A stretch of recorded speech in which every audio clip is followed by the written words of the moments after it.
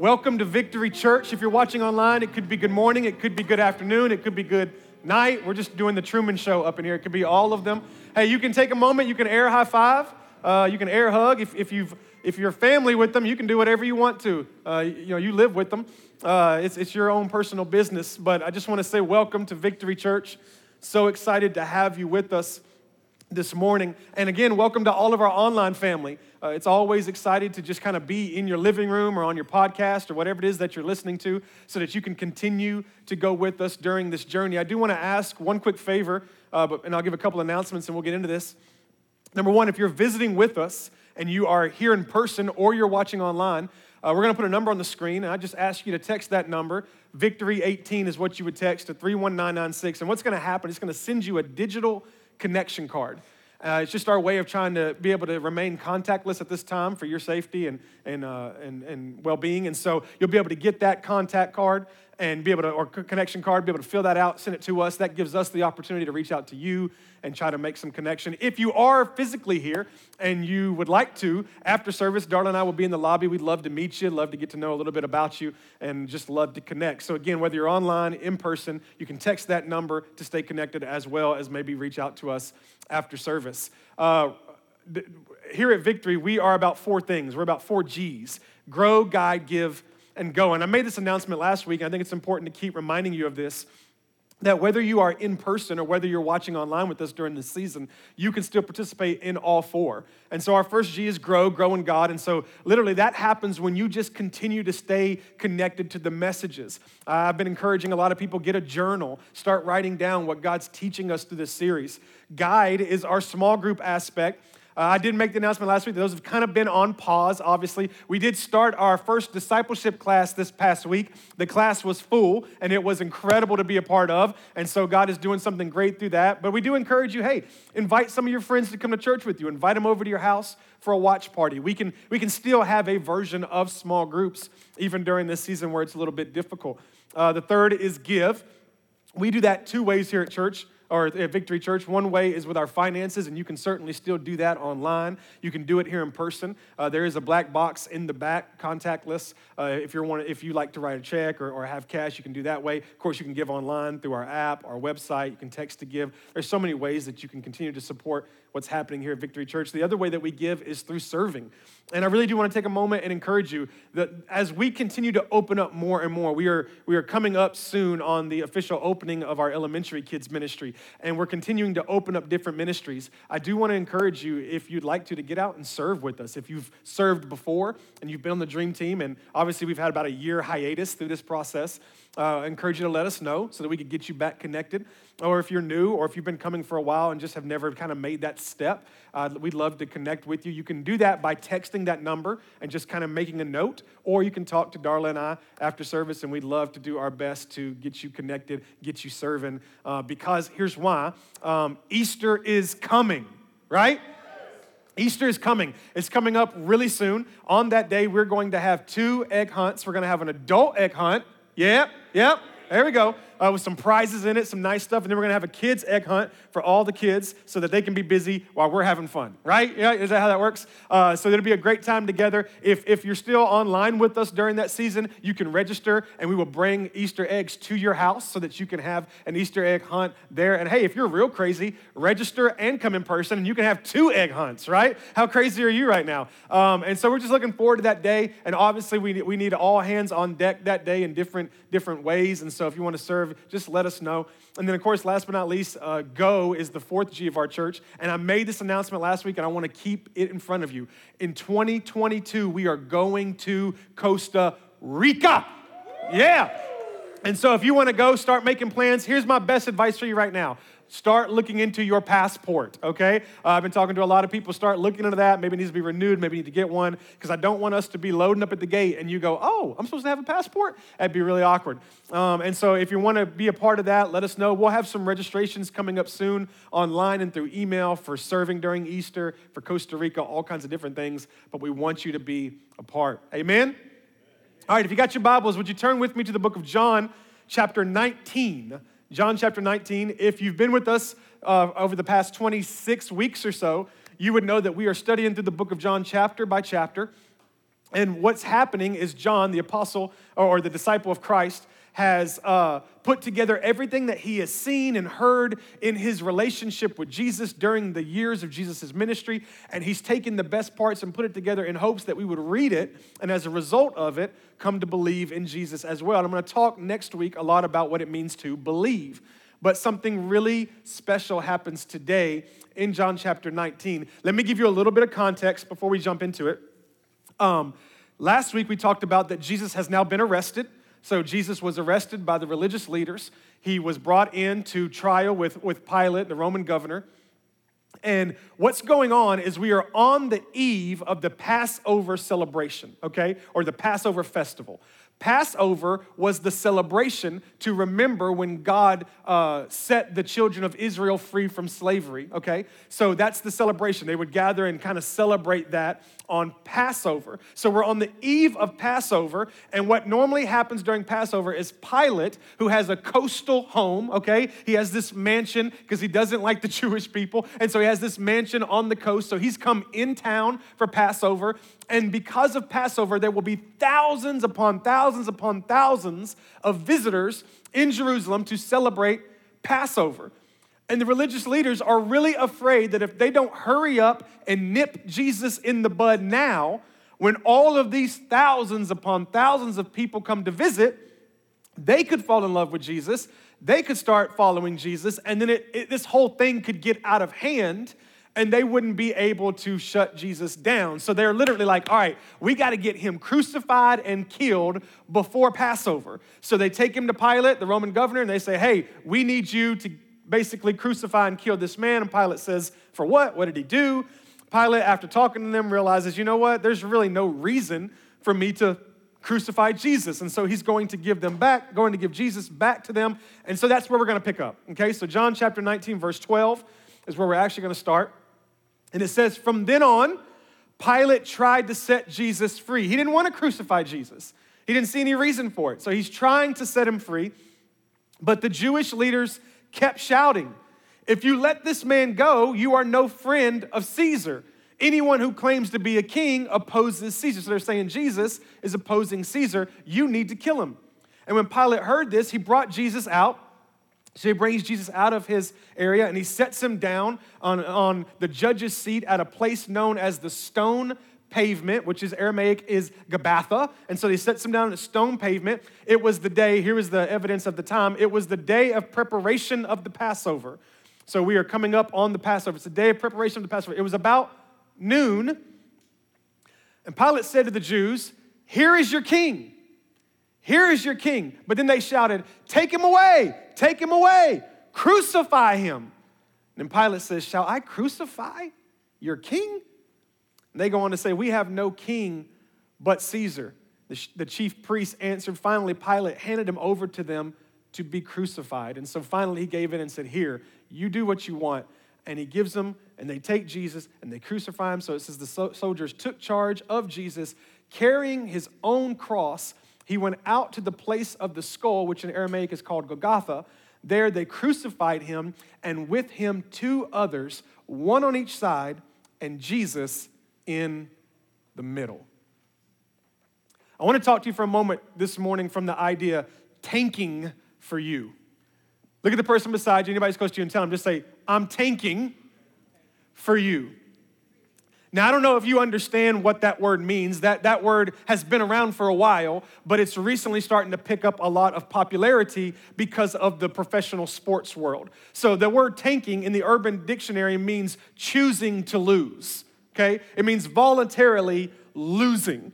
And what's happening right now, again, if you're not a sports person, I won't stay long in this, but I just want to give you context. What's happening a lot in professional sports right now is you have teams who think that if they lose now, they'll actually have a better chance at winning later. And so they purposely have been losing games. They will cause people to not play, or they won't play as hard. And so they call it tanking. They say, oh, this team is tanking. They're choosing to lose. But why they're doing it is because ultimately they believe by losing now, they're going to win later. What I think is comical is how angry people get when sports teams choose to tank. It's actually pretty funny. You'll watch commentators, you'll watch fans. Everybody freaks out and gets angry when their team, especially their team, but really any team, but especially their team, chooses to lose. And I think it's because I believe that there is something inside of us that's wired to win. I just believe it. I think there's just something in us that wants to win, right? So we actually frown at the idea of tanking. We don't want to lose. We're competitive. You're competitive from a small child. I'll even give you this. Most of you, if you have kids, you know what this is like. When your kid plays a sport, you most of the time aren't even allowed to show up to the sport because you'll end up causing a fight, right? Because you're so competitive. Because, it's 5-year-olds playing t-ball, but you're over there trying to fight the coach because he should have been safe. It's just there's something in us that is so competitive. We're so wired to win that, watch this, the idea of choosing to lose is not even in the context of our thinking. Like we can't even grasp the idea that we would go into a competition and actually decide that we want to lose. This is where all the confusion was between Jesus and the disciples in these final hours. Because Jesus was constantly telling them, hey, I'm gonna get arrested. They're like, no. It's like, I'm gonna be tried. I'm gonna be crucified. But the disciples could not allow that kind of thinking. They couldn't accept that from Jesus. And the reason they couldn't accept it is because, watch this, to them, Jesus being arrested, tried, and crucified meant that they lost. And they couldn't process that. They couldn't wrap their mind around the idea of like, wait a minute, Jesus, you're the Son of God, you're the Messiah. We're supposed to win. And now you're telling us that you're going to choose to lose?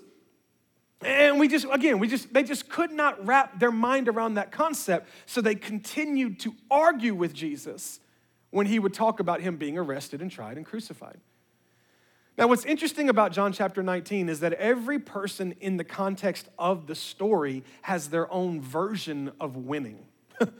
So, for example, Pilate, as I said before, Pilate just wants to get out of Jerusalem.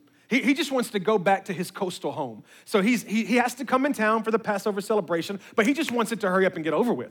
So when they bring Jesus, he's like, I don't really care. Can we just get this ball rolling? Because I'm ready to go back to my mansion and hang out on the beach. Like, I don't want to be here. So Pilate's idea of winning was just to get this Passover thing over and go. Meanwhile, the religious leaders, their idea of winning was to get Jesus killed before the crowd came into town, because of the fear that once the crowd gets here, they'll follow Jesus and then their posse will be too big for us to overcome. So for them, the win was to hurry up and get Jesus killed. The Jewish people, their win was for the Roman government to be overthrown. That's what they wanted. And the disciples, as a matter of fact, that's what the Jewish people thought Jesus was actually going to do. And meanwhile, the disciples' win was for Jesus to show up and declare himself king. And because now that means the person that they left their family for, they left their jobs for, that they've been giving their life up to, is now king. Everybody had their own different win. And watch this. Every person had their role for Jesus in their win. For Pilate, it was just, Jesus, come on. Let's beat you and get you out. For the religious leaders, Jesus' role was to die. For the Jewish people and the disciples, the role for Jesus was to come in and declare himself king. Everybody had their version of winning the game.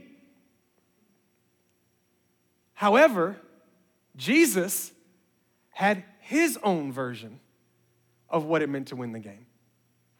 And the thing that was shocking for everybody is that everyone's playing their own game, hoping that Jesus will help them win. But now the truth is that Jesus is playing his own game. And watch this. When it comes to the game that Jesus is playing, you ready? Jesus is playing to lose. I don't know about you, but that's where theology messes me up a little bit. Because I'm wired to win. I'm competitive. Even when my 6-year-old daughter wants to race me, I kind of want to win. You know what I mean? Like there's a moment where I'll let her win, but if she starts bragging, then I got to show her up. You know what I'm talking about? So this idea that my Savior is playing a game where he chooses to lose, where he's ultimately tanking on purpose, it's kind of hard for me to swallow. And it was difficult for the disciples too. What they couldn't quite wrap their mind around is that the Son of God, the Messiah, their Savior, had volunteered himself to be hurt, humiliated, and then hung. So let's check this out. Let's go back to John chapter 19. Let's start at verse 1. Watch this. Pilate took Jesus and had him flogged. The soldiers twisted together a crown of thorns, and they put it on his head. They clothed him in a purple robe, and they went up to him again and again, saying, "Hail, King of Jews," and they slapped him in the face. Now, this has got to be some of the most controversial scriptures that we could ever read in the Bible. You've got Jesus being mocked and eventually murdered by the very people that he has been sent to save, right? And here's if we were to be really honest for a second, here's what we would say. You might even be thinking this right now, like, it's not Easter yet, right? Like, we're still a couple weeks out. Why are we talking about this? It's not Easter yet. Because the reputation tends to be that we don't really bring up these kind of verses and these kind of scriptures until we get to Easter. And part of that's because it's heavy, and it's hard to really grasp. But the real truth is that Easter is all about the resurrection. We're going to talk about, and look, if you've been with us for the past couple of weeks, online or in person, I really encourage you to be here about the next 3 to 4 weeks, okay? Because we're going to really get into some stuff with this resurrection. It's going to be huge. But before we can start celebrating the resurrection, we have to take an honest look at what happened before. The disciples would have sat there and watched this. They would have watched Jesus get arrested. They would have watched Jesus be tried, knowing he's an innocent man. They would have watched him ultimately be beaten and then crucified and died. And the whole time they would have wondered, how are we going to win? What are you doing, Jesus? You have volunteered to lose. You've chosen to lose the game. How could we possibly win? And Jesus would have replied to them, this, parentheses, losing, is how we win. Because what our Savior is trying to teach us is this. When it comes to his kingdom, before we can ever embrace winning, we have to be able to accept losing. Now, I get it.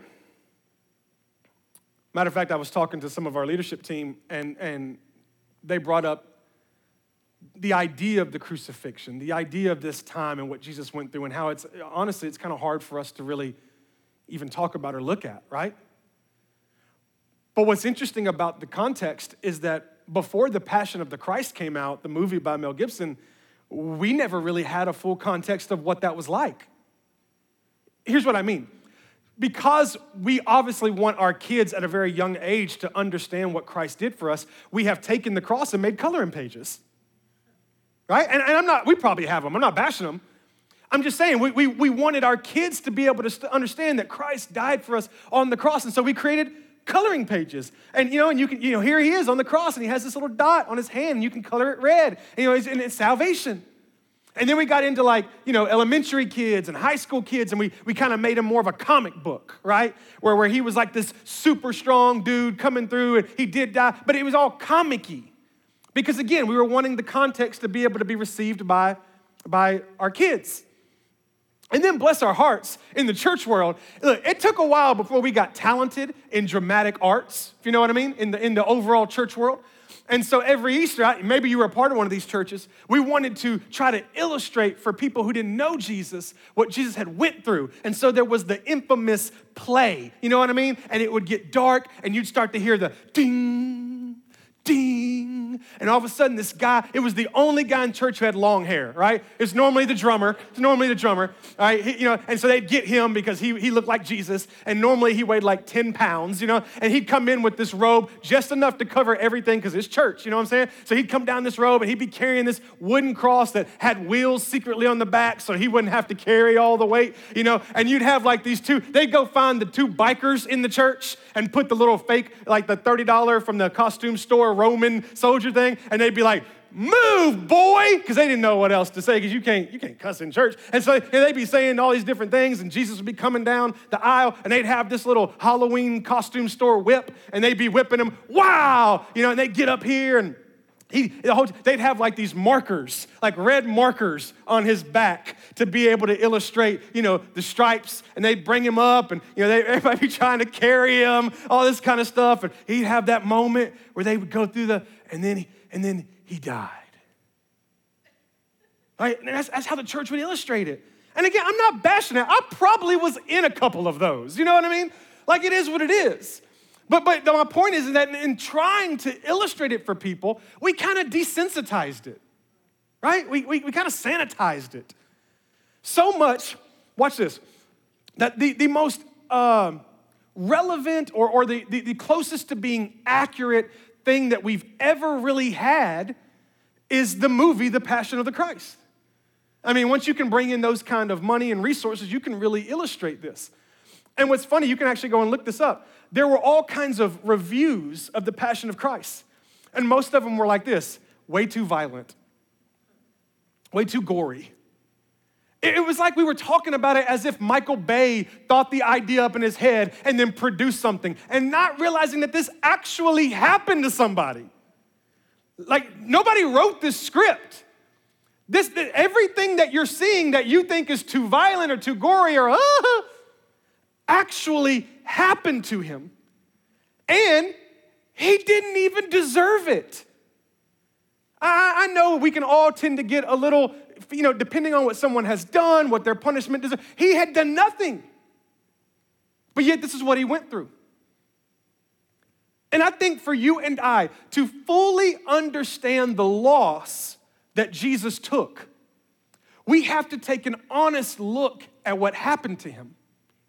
Because if this story is always a PG story or a PG-13 story, then hey, we miss the story. If the story remains PG, if the story remains enough so that you can look at it and not, close your eyes, then we miss the story.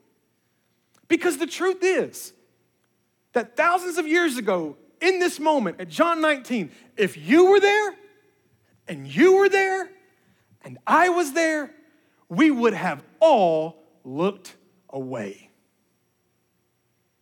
Now, I don't know where you stand with movies and what you watch, but we've probably all watched a movie before. Maybe nowadays it's more YouTube videos where you had a moment where you had to go, oh, can't look at that. It would have been that kind of response.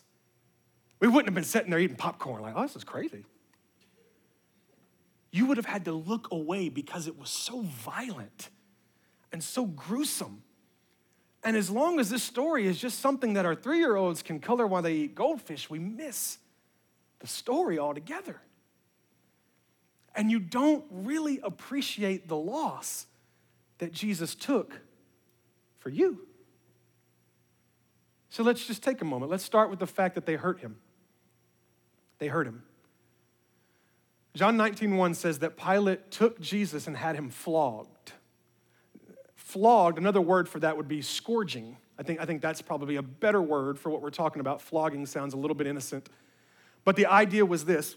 The idea is they had this kind of a man-made whip. They referred to it as the cat of nine tails. And so they had this whip, and it had leather straps. Some leather straps were longer than others. And on the end of each leather strap, one strap might have kind of some piece of metal. And then another strap would have a piece of bone, and it would be all around the whip like that. And so what they do is they would take an individual, whoever it was, they would take them normally, I know they would have their clothes removed from their waist up. I'm not sure about bottom down. And they would tie them to a post, stretch their body out, and they would take that whip and they would walk up and they would slap them with that whip. And because the straps were different in length, you had certain straps that would catch onto the back flesh, so that bone and those shards of metal would stab in, and some would catch in the back, and then some of the longer straps would actually go around into the stomach lining. And so then when that guard pulled that whip back, those bones and metal pieces that had caught into the flesh would then rip the flesh as it came off. It would then expose, obviously, insides, flesh, blood, and they would just continue, wow, shwa, wow, shwa. This process, scourging, was so violent that 40 whips of it, getting 40 whips by it, was actually considered like an execution process. Like they actually considered that you were doing this as a death sentence. So therefore, most people would get 39 whips because it wasn't 40. It couldn't be defined as an opportunity to put somebody to death. It was just one below. But it was basically, all the time, people would die from it before they even got to 39. So much blood loss, so much exposure. The concept of flogging or scourging was often used for one of three things. One would have been punishment. Punishment was just this individual needed to be punished. It often wouldn't be many because the person, depending on what they did, depending on what they deserved, it wouldn't be a lot of those whips. Another way that they would do it is they would use it for confession of a criminal. So if they wanted to interrogate a criminal, they wanted to get information out of him, they would do it. So obviously they'd be whipping him or her, whatever the process was, until they gave out the information. The third way that this was used for, watch this, was to actually prepare a person for crucifixion in hopes that their time from life to death would be shorter. And so the idea was if they can lose a lot of blood now, when they get up on the cross, they won't be there that long. Because when they crucified people, they didn't want to be there all day, right? So they wanted that to hurry up. And so the idea was that if we'll flog them first, if we'll scourge them first, then they'll have a lot of blood loss, and by the time they get on the cross, this thing will move quick. So they hurt him. Like this is important for you to understand that this is what Jesus went through. What's interesting about the idea of flogging or scourging is Pilate actually hoped this would just be enough. His idea was, well, maybe if I put him through this, then the people that want the religious leaders will just be fine with it because, hey, he suffered. That wasn't enough. Not only did they hurt him, they humiliated him. So they hurt him, they flog him, and then it goes on to say in verse 2 that the soldiers then twisted together a crown of thorns and they put it on his head. Those thorns are said to be anywhere from 1.5 inches to 2 inches in length. They would have been made into a crown and then put on his head. It also says they clothed him in a purple robe. Now, obviously, that would have been painful when those thorns would have been pressed in, but less about the pain and more about the humiliation. Jesus had been called the King of Jews. And so now they take this purple robe. Purple, the color purple meant royalty. And they set up this whole scenario. As you know, when Christ is put on the cross, they put a makeshift sign above him that says King of the Jews. And they were mocking him. Now, to just give a little bit of humor for a second, I don't know that anybody here has ever seen the movie It Takes Two. Anybody by any chance? It Takes Two. It's got the Olsen twins in it. I'm about to show you just, and I didn't even have kids when I watched this. I'm not sure what's wrong with me. But there's this scene where she ends up getting adopted by this family, and it's a bunch of punks, and her dad is of royalty. He has a lot of money, and she tells them that, and they end up mocking her, and they set her on this like fake throne, and they give her the scepter, and they walk around her, and they mock her, and then all of a sudden, her dad arrives in a helicopter to be able to pick her up, all right? I'm telling you that now because that's the situation that was going on. Jesus, the Son of God, is being mocked by the very people that he was sent to save. And watch this. At any moment, he could have snapped his fingers and daddy would have came down in a helicopter and it would have been over. And so however you choose, whatever part of Jesus that you really choose to stand on is like, man, that's my boy. Like one part of it is his ability to take pain. The other part of it is his ability to take humiliation. The fact that, hey, let's just say that he was able to make it through the pain. But now he's got this moment where he has to submit himself in humility and not get up and handle his business when they start mocking him and start calling. Theologians said that the soldiers would have like danced around him and went over him and fake bowed to him. He's experiencing all of this. And here's the coolest part. Are you ready? Your Savior went through that, went through the flogging, the scourging, and still did not budge. He didn't give in to what they wanted. He didn't try to play their game. He didn't say, all right, I'm going to use the fact that I'm the Son of God, and I'm going to use that as leverage, and I'm going to wipe all of you out. Jesus stayed where he was because he had to lose the game. He had to lose it. So then the people say, we got to crucify him. So they hurt him, they humiliate him, and then they hang him on a cross. John 19:6, as soon as the chief priests and their officials saw him, they shouted, crucify, crucify. Now here's what's interesting about crucifixion in the scriptures. When you read about crucifixion, they'll be talking leading up to it, and they'll give all these details. And then it'll get to the end, and it'll say, they crucified him, period. Give you all these details, and it'll get crucified him, period. And the reason why they don't elaborate on the idea of crucifixion is because everybody who would have read those letters knew what crucifixion was. It wasn't, you didn't have to explain it. You didn't have to give details. They knew exactly what it was. It was the most feared form of execution in their day. The Greeks invented it. The Romans had perfected it. It was so gruesome, watch this, that it actually eventually got banned as a form of execution. How can something that's killing you be so bad that they think it's too bad to kill you? That just goes to show you how gruesome it was. Later on, the idea, the principle or the art of crucifixion, I guess you would say, it became art. It became paintings and it became jewelry, it became all these different things. But watch this. It was banned from the idea of art as long as people who had seen it with their own eyes were alive. So they couldn't actually succeed in using crucifixion as art until everybody who had seen it with their eyes had died. Because people would say that is too gruesome of an act for you to try to put as art. You've heard a little bit of what it is. They would take you and they would put nails in your hands and in your feet and they would put you on a cross. And then obviously because of the stature of it, you would be laying down. You'd have to pull yourself up to be able to breathe. And so individuals, that's what they would do a lot of times, is they would just sit there over time, pulling themselves up. Obviously, the nails tearing through their flesh as they're doing it, pulling themselves up just to catch a breath. And then they would drop back down. Could you imagine that? That moment? The soldiers didn't want it to go for a lengthy time, so they would actually come around and break the legs of those who were on the cross, because once their legs were broken, they couldn't pull themselves up anymore, and then they would suffocate quicker. Once you died on the cross, they would take you off the cross. They did not consider anybody who died by crucifixion, what's the word I'm looking for, valuable enough to be buried. So they took anybody who died from crucifixion, they took their body, they threw it on a trash heap and let the dogs eat them, which is another incredible fact that the people went and bought Jesus' body.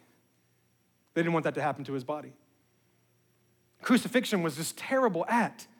It was an action of death, listen, that was avoided by everyone, that was inflicted on many, but that was chosen by one. Think about that. This experience was avoided by everyone. Nobody wanted to experience this.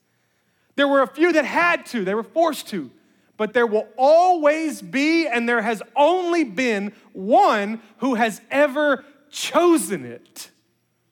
One who's ever chose to lose. Now, I had this thought this week, and I didn't get to do a lot of time and study on it, but let me just kind of throw it out to you. I was, in my prayer time, I was like, God, why not just a heart attack?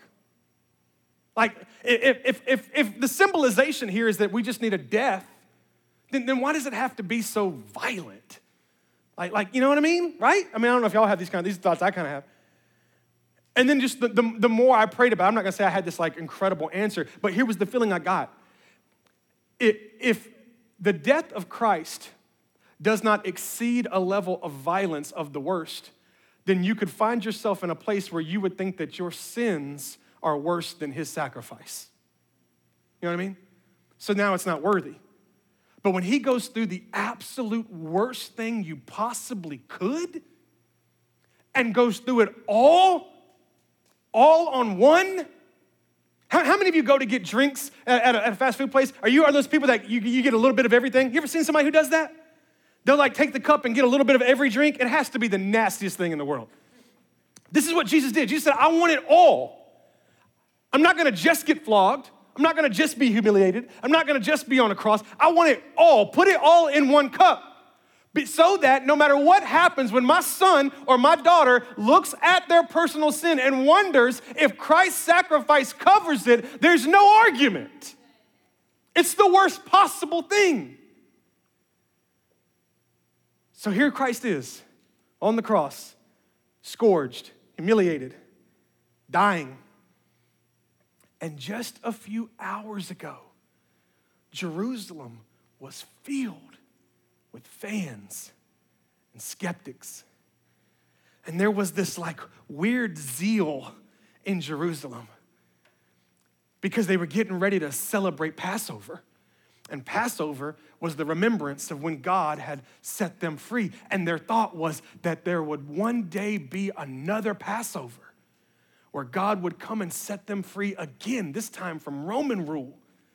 And because of all the momentum that Jesus had, and because of all the things he had done and said, and because of all the excitement that surrounded him, they thought, just maybe he's the guy. Just maybe this is the Passover. What if this is the Passover where it happens? What if Jesus is the guy? And so there's this zeal and there's this excitement. And then you fast forward just a couple, maybe this is the time where Jesus removes his robe and declares himself king. Oh, we can't wait. And you fast forward a couple hours later and he's dead on a cross.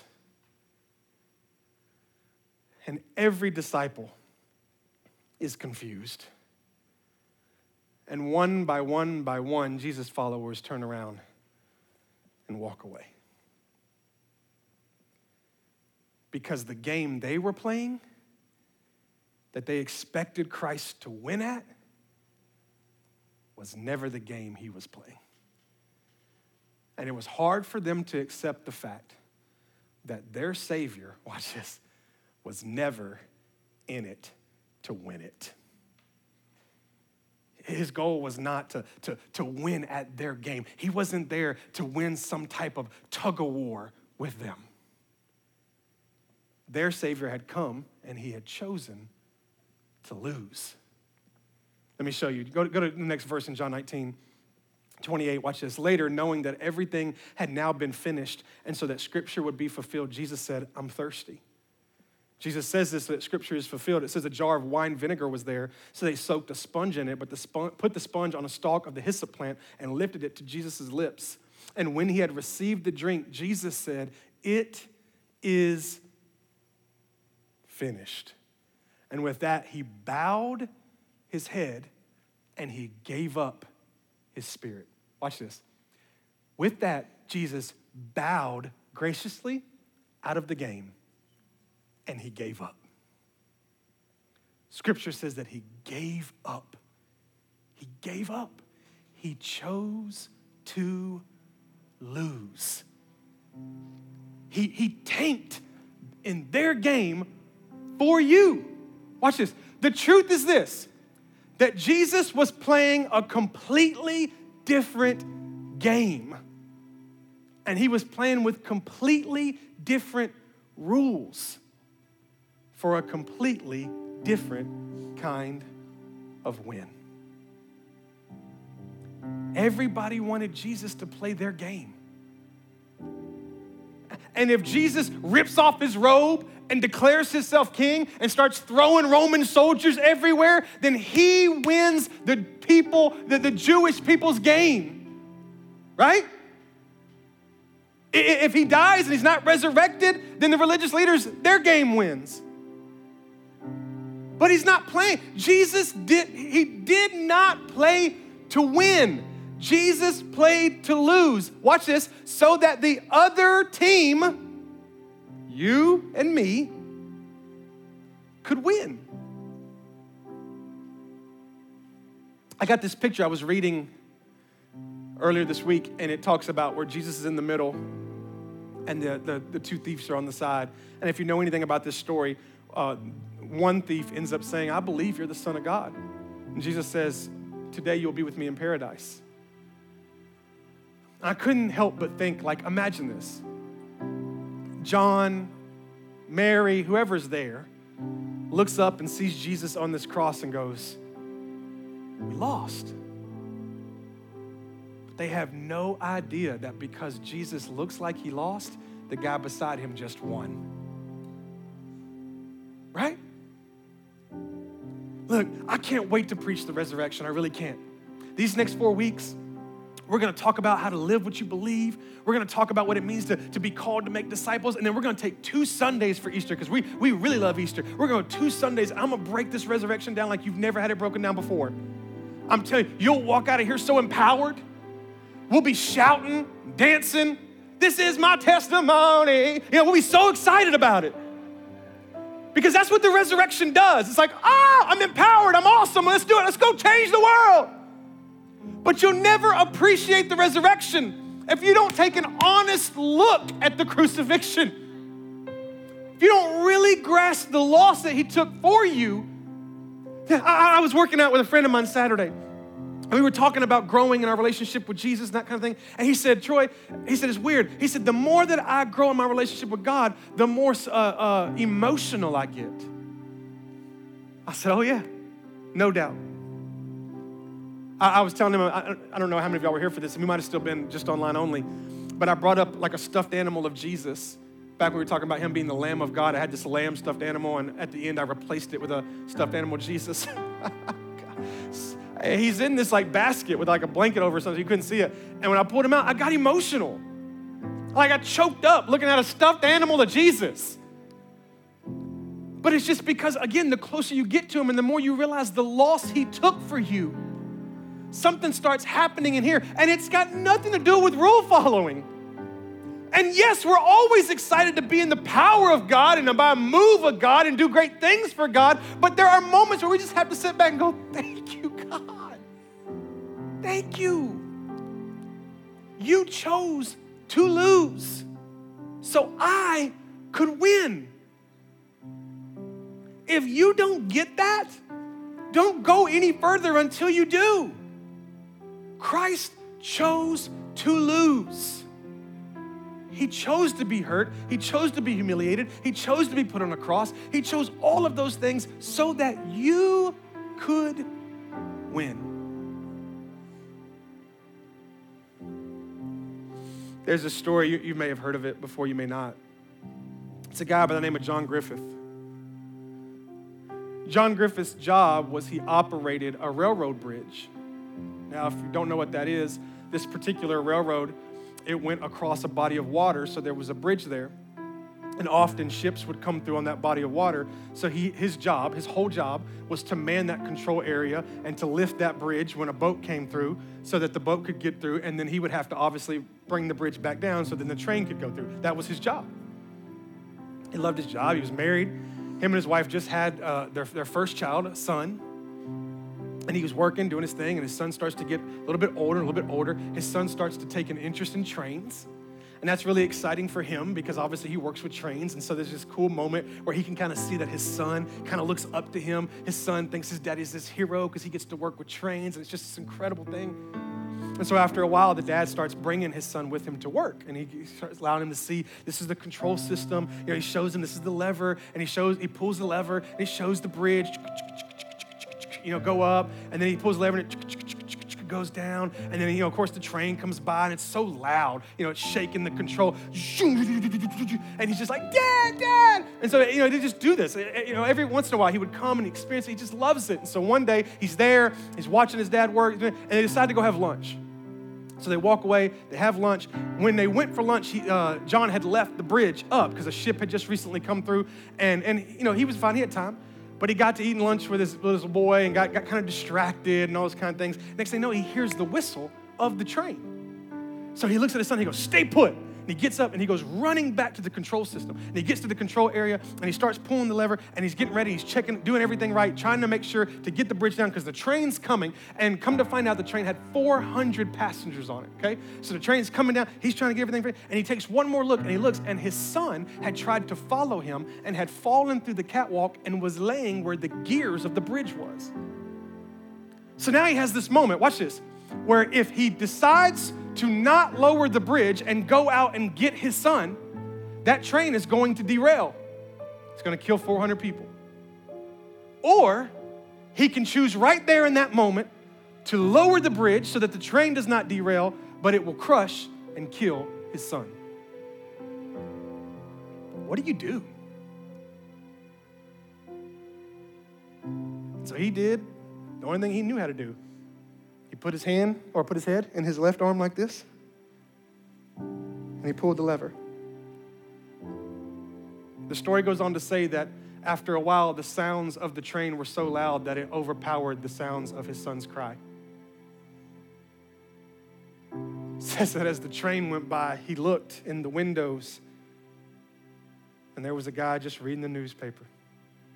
There was a woman there just stirring her tea. They had no idea what had just happened. They had no idea that for them to win, somebody had to lose. That's the message of the gospel.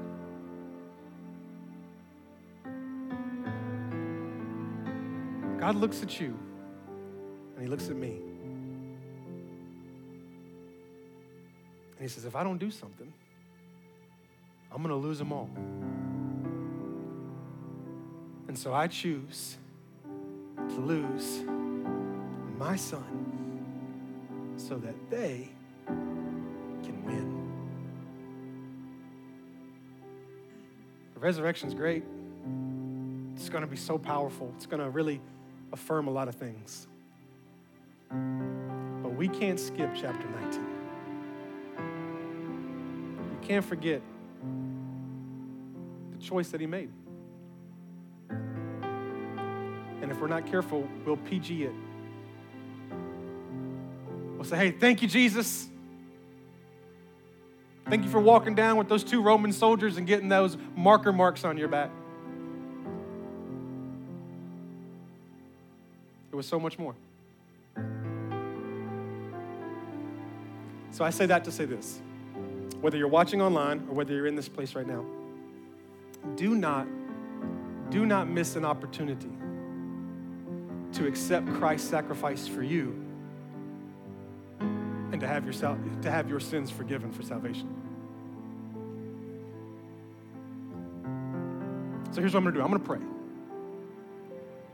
And that same number that we put up at the beginning of this service, again, whether you're online, whether you're in person, if your prayer today was, Christ, maybe it's the first time you ever really realized this, but it's a moment for you to want to accept what Christ did for you. It's your moment of salvation. I'd love to walk with you through that. I'd love to connect you with somebody who can explain even more of what that looks like, why it is what it is.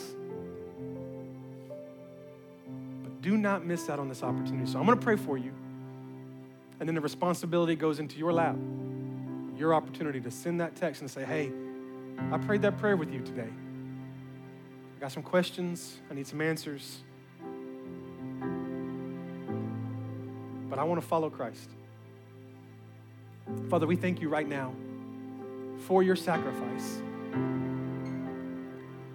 Father, we're not skipping over John chapter 19. And as much as we cannot wait till next week to celebrate your resurrection, as much as we can't wait to spend a whole holiday shouting your praise, it's so important to stop for a moment and recognize what you did to pay for our sins.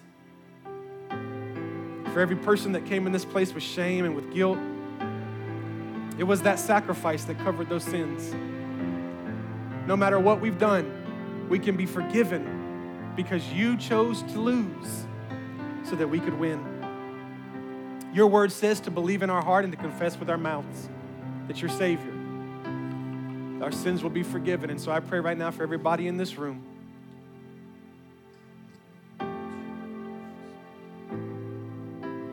For those who are believing for the first time. For those who have believed but have never made any kind of action. I pray that the idea today would move them forward.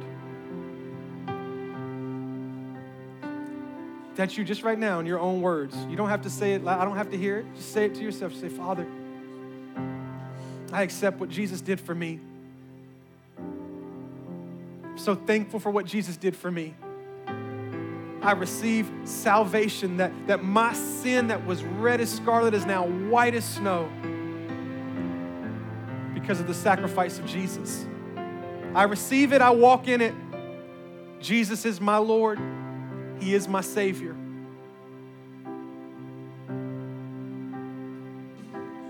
Father, make me new like only you can do.